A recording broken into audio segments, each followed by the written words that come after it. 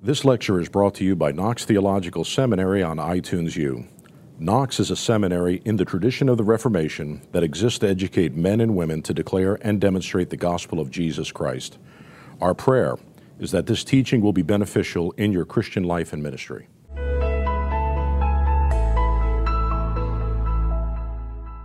When we're talking about the antinomian disputations, I'm kind of breaking these up into topics where we start by talking about repentance and then move to thinking more expressly about the simile as the simile. But you can never, tear these things apart, as it were, because they are so connected. But before we move on from repentance to thinking about the simile in a more focused way, I want to recommend that we look at page 88 to 90 and just take a couple minutes to read that as an example of how Luther thought about pastoral care and the work of law gospel in repentance.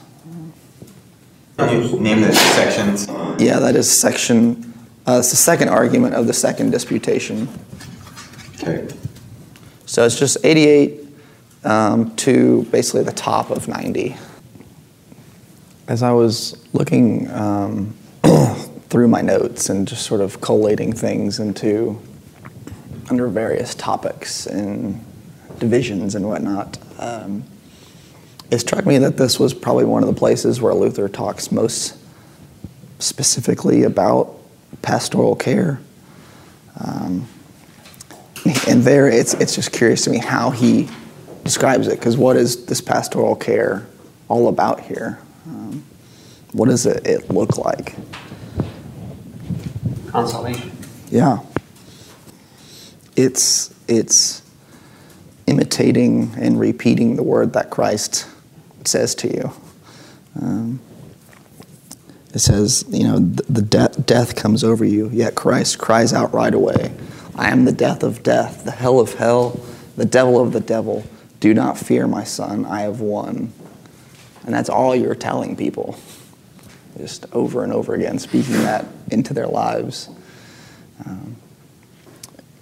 And the depth to which you are speaking that, which he talks about the top of the page 88, he says, behold, you are saddened, you are afflicted, you have been led into hell by the law and by your black cholera that torments you. I don't know what other words he could use to describe just the utter depths of the person who is lost and forsaken and condemned. The rhubarb of the gospel. And what's particularly interesting to me here is how he says, when these people come to you, when these wretched consciences come to you, it is not necessary to spur on the law. As pastors who follow a law gospel distinction, kind of what we were talking about earlier, there can be a sense where you've always got to speak both, but it's all about discerning when that has already been spoken to the person, and so it's not your work to do that anymore. And that will be a difficult task, but all he says is, for such people who are tormented like this, be on the lookout that you might console them. For they will say, God hates me, he's forgotten me, he doesn't want me. No, indeed, he does want you. And commands you that you hope in him. Yeah. Yep. And as Luther would always do, he draws this particularly back to the office of preaching. It is for this very reason why God has instituted the preaching office in the church, namely so that one brother might teach the other, and wherever necessary, console him. So can you kind of flesh out what you mean, or you think that Luther is meaning by preaching office? Be specific about that, would you? I would have to make kind of two distinctions. One is that we are all given the command and the ability as Christians to speak and give the word to each other. It's about the mutual conversation and consolation of the brethren. That's the sort of traditional word for it. So insofar as that is, we all have the ability to utter absolution to one another. If there's not a pastor around to do that for you, you find your Christian friend, and he does that for you. You know, you find the next person who will do it. And you, as a Christian, if you're ordained or not, you do that for other people because you don't need to wait around for someone else to do it. The distinction that Lutherans typically make for ordination is just that in the church you need that one person who has been set aside and called for the sake of order, so that there will be order and peace in the church, just like Paul talks about in 1 Corinthians 14.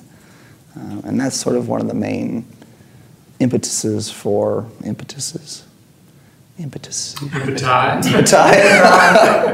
honestly actually think it is impetuses. Impetuses. I think it is. I don't like that at all. That is an impetus for the ordained office of preaching.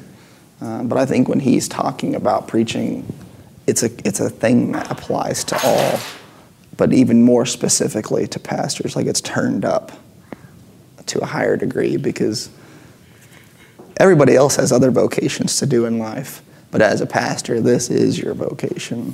Okay, all right, I'm going to beg to differ just a little bit. Sure, yeah. I want clarification. In our church, we have 5 elders, 4 of which are secular, employed, but they have been set aside by our church to fulfill that office of elder. Right. My question is, and then of course we have a pastor. But all these men have been ordained to be elders. So what is it? Is it both and or both? In your opinion? I'm trying to work out the distinction. It turns on a difference of polity and why certain offices are where they are and what they're supposed to do. Yeah. I mean, I know what it looks like in Presbyterianism. Yeah. I mean, I think we would all say that you are given the gospel to speak to others in the church, but that one person or those 2 or 3 people who have been ordained and called and set aside specifically for the office of preaching. Is that distinction, are you saying that should be there or shouldn't? Am I buying it or not? I don't know. Yeah, well, I don't know. The question, I think, for example, I am ordained in our church, but I'm not the vocational pastor. People ask me these pastoral questions, and I don't want to make it, I am all the time doing this, helping in that way, but I don't see myself as any special person because my wife is probably a whole lot better at it than I, and yet she does it quite well. Right. But people are better off talking with her. She has no ordination whatsoever. And so I don't see the huge distinction that Luther is making here, or if he is even making a distinction, because he says on one side of his mouth, you speak to your brother because you can do that. But on the other hand, he seems to, or at least some seem to say that he is holding out a ordained person in a higher, at a higher plane. More responsibility. I like to see it as a distinction in Acts and the Epistles where in Colossians we're all ministering the word to one another. There's an aspect, let the word of Christ dwell among you richly, priesthood of all believers. We've all got ability to preach to one another. And yet, even in Acts, there's a visualization of a distinction of a certain kind of gifted person within that church that's uniquely called out to Right. particularly proclaim the word. I mean, You're talking about the apostles that were called to teach, and not what. yeah, and they were getting bogged down, so they were like, "Gotta create deacons, free them up, Got to get the people to serve tables." Yeah, and so there's some sort of unique gifting for a preeminent preacher, you know, not higher in rank, but just a specific call. A preacher who's called specifically. Well, maybe that's what he's saying. Yeah, and I would never imply that there's any sort of ontological change in the person who's ordained. I understand that. Yeah. I'm just asking the question because it's always been something I've wondered about. Yeah, the way I've thought about it in spatial terms is, in Presbyterian world, we talk about a minister of word and sacrament. Pervasively, everybody can be a minister of word. To some degree, only the ordained are ministers of sacrament. That includes teaching and ruling elders. Your distinction in your church is the same in Presbyterian.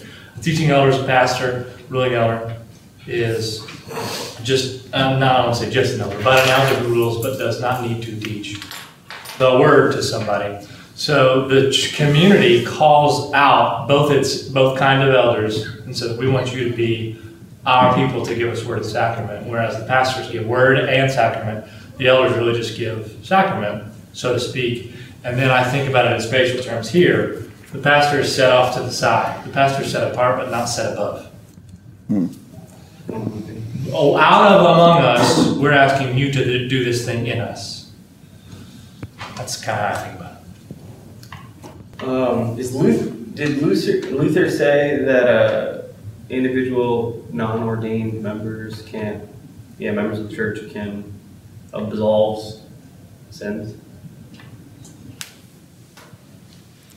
Can just Christians who are not ordained to be ministers absolve sins? What's Luther's belief on that? Because, I know for instance, my daughter, I believe she's a Christian, and she could tell me upright, left, and down that I'm forgiven or whatever. But in my mind, I'm thinking, well, you're a little girl and you don't really know everything, a lot. But when I hear it from the preacher, it's much different.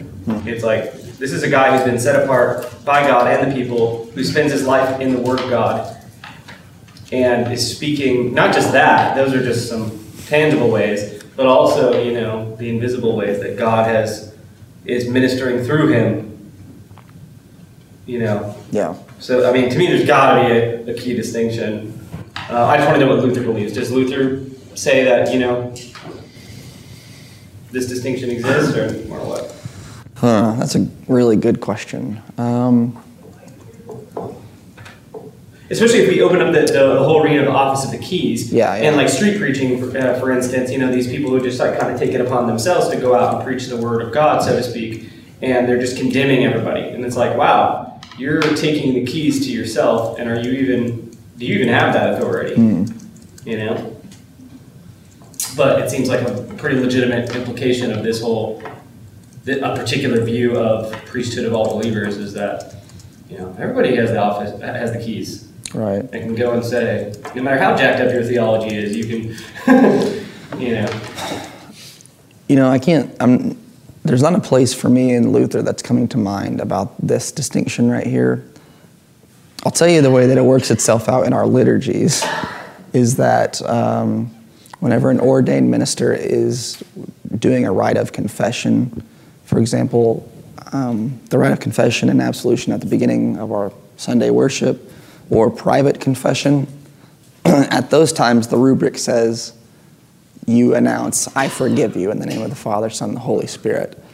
Whenever it's for something like Vespers, evening prayer, various other things like that, where a layperson could be leading it, those rubrics declare a general forgiveness of sins. I tell you that you have been forgiven in Jesus Christ.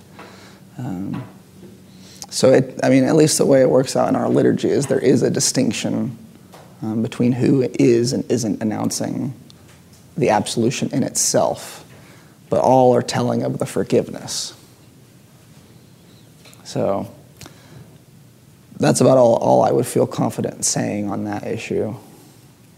It's just the way that the tradition has developed that distinction. But the thing to go back to is just that when, for example, the Augsburg Confession justifies why you need a person to be ordained, it does not take recourse to special powers or abilities or some sort of ontological change, but the fact that we need one person to be here to speak this for the sake of peace and hearing a clear word. Yeah. Is there a confessional in Lutheran churches? Are there confessionals? You mean like within the rite of confession and absolution? No, like a booth? Yeah. Or maybe not a booth, but just, is that a thing? Does it exist? And can you meet with the pastor on a regular basis to confess and have your sins individually forgiven? Yeah. If there's a lot of not all Lutheran churches follow this, but our confessional documents say that we retain private confession and forgiveness. So some pastors will offer it. They'll, have something in the bulletin saying, if you want this, if you desire this. Yeah. And I think the power of that is that the rite of confession and absolution in the service is announcing it to everyone, but in the private confession and absolution, you're hearing it just to you. So there's a movement in Lutheranism sort of correlating with various liturgical renewal to make private confession more of a central practice again. You don't go into a confessional, though. You typically are either just sitting in a chair or you're at what's called a pray-do. Would a Lutheran consider that sacramentally? Capital S? Yeah. Well, yeah. That's another thing. If you ask different Lutherans whether we have 2 or 3 sacraments. But that would be the third, or I thought marriage might be the third. No. No. Okay. Marriage for us, no, it's not a sacrament. But private confession might be. It's either, baptism and Lord's Supper are the sacraments, or baptism, Lord's Supper, and confession and absolution as a working out of baptism in your life. And that's how it would be conceived of. So it's kind of tied to You thought baptism. marriage for the pastor needs to be when married.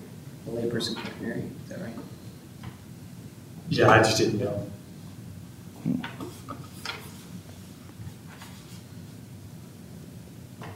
So from these pages, can I introduce a layer? Please do.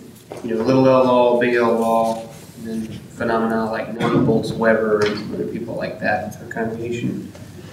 Page 88. To you will come wretched consciences when the devil is attacked in an extraordinary way without giving any rest. Here it is not necessary to spur on the law, since they are already more than sufficiently touched by the power of the law and afflicted and terrified. Same things that we read. They say, God hates me, he's forgotten me. He doesn't want me. No, indeed. He does want you and command you through mine, St. Paul's mouth, that you hope in him and believe Christ has died. So I was wondering trying to work this out. What law did they feel terrified by? Because if they didn't come to you, they didn't hear that law through the preacher's mouth, what other law would it be besides a little L law? And then how this plays out with a congregation like Nadia Boltz Weber, which I haven't read her stuff. This is secondhand to me. Just bedraggled, addicted, tattooed, dysfunctional, sexual, all sorts of things. Where does this play out? I was wondering, pulling in for a classroom conversation. Are you saying, Gil, that you think big L only comes out of the preacher's mouth? No. Well, I said that a minute ago. Just to set up the conversation. Okay. Because it's to help me clarify, what is this little L law? We pulled Mockingbird into the conversation a few times. That they can't really speak of Mockingbird monolithically, but that they sort of trump up. Is it not? I think of Big L law as being written on our hearts in a way that is constantly just murmuring around in us, accusing us, conscience or whatever you want to call it. And maybe I'm totally off. But therefore, even little L laws within someone's own heart can get moved around toward feeling like, and even hearing Big L law, precisely because the Decalogue is written on our heart. And so without maybe an external preacher, I don't know, fair? Weird? And that kind of goes back to what we were talking about before the break a little bit, and saying, if you are talking about little L law in a sermon without drawing out how that relates, or if that relates, or why that relates to the big L, you probably aren't doing your job, because there might not be any other voices in a person's life which would make that clear, such that whatever the little L is stirring up would make sense, would not just drive them to despair, as it were, but despair that shows need. I guess it's not an assumption. What is Big L law? I've talked to some Old Testament folk professors who take great exception at throwing around the Reformation, even throwing around the word law.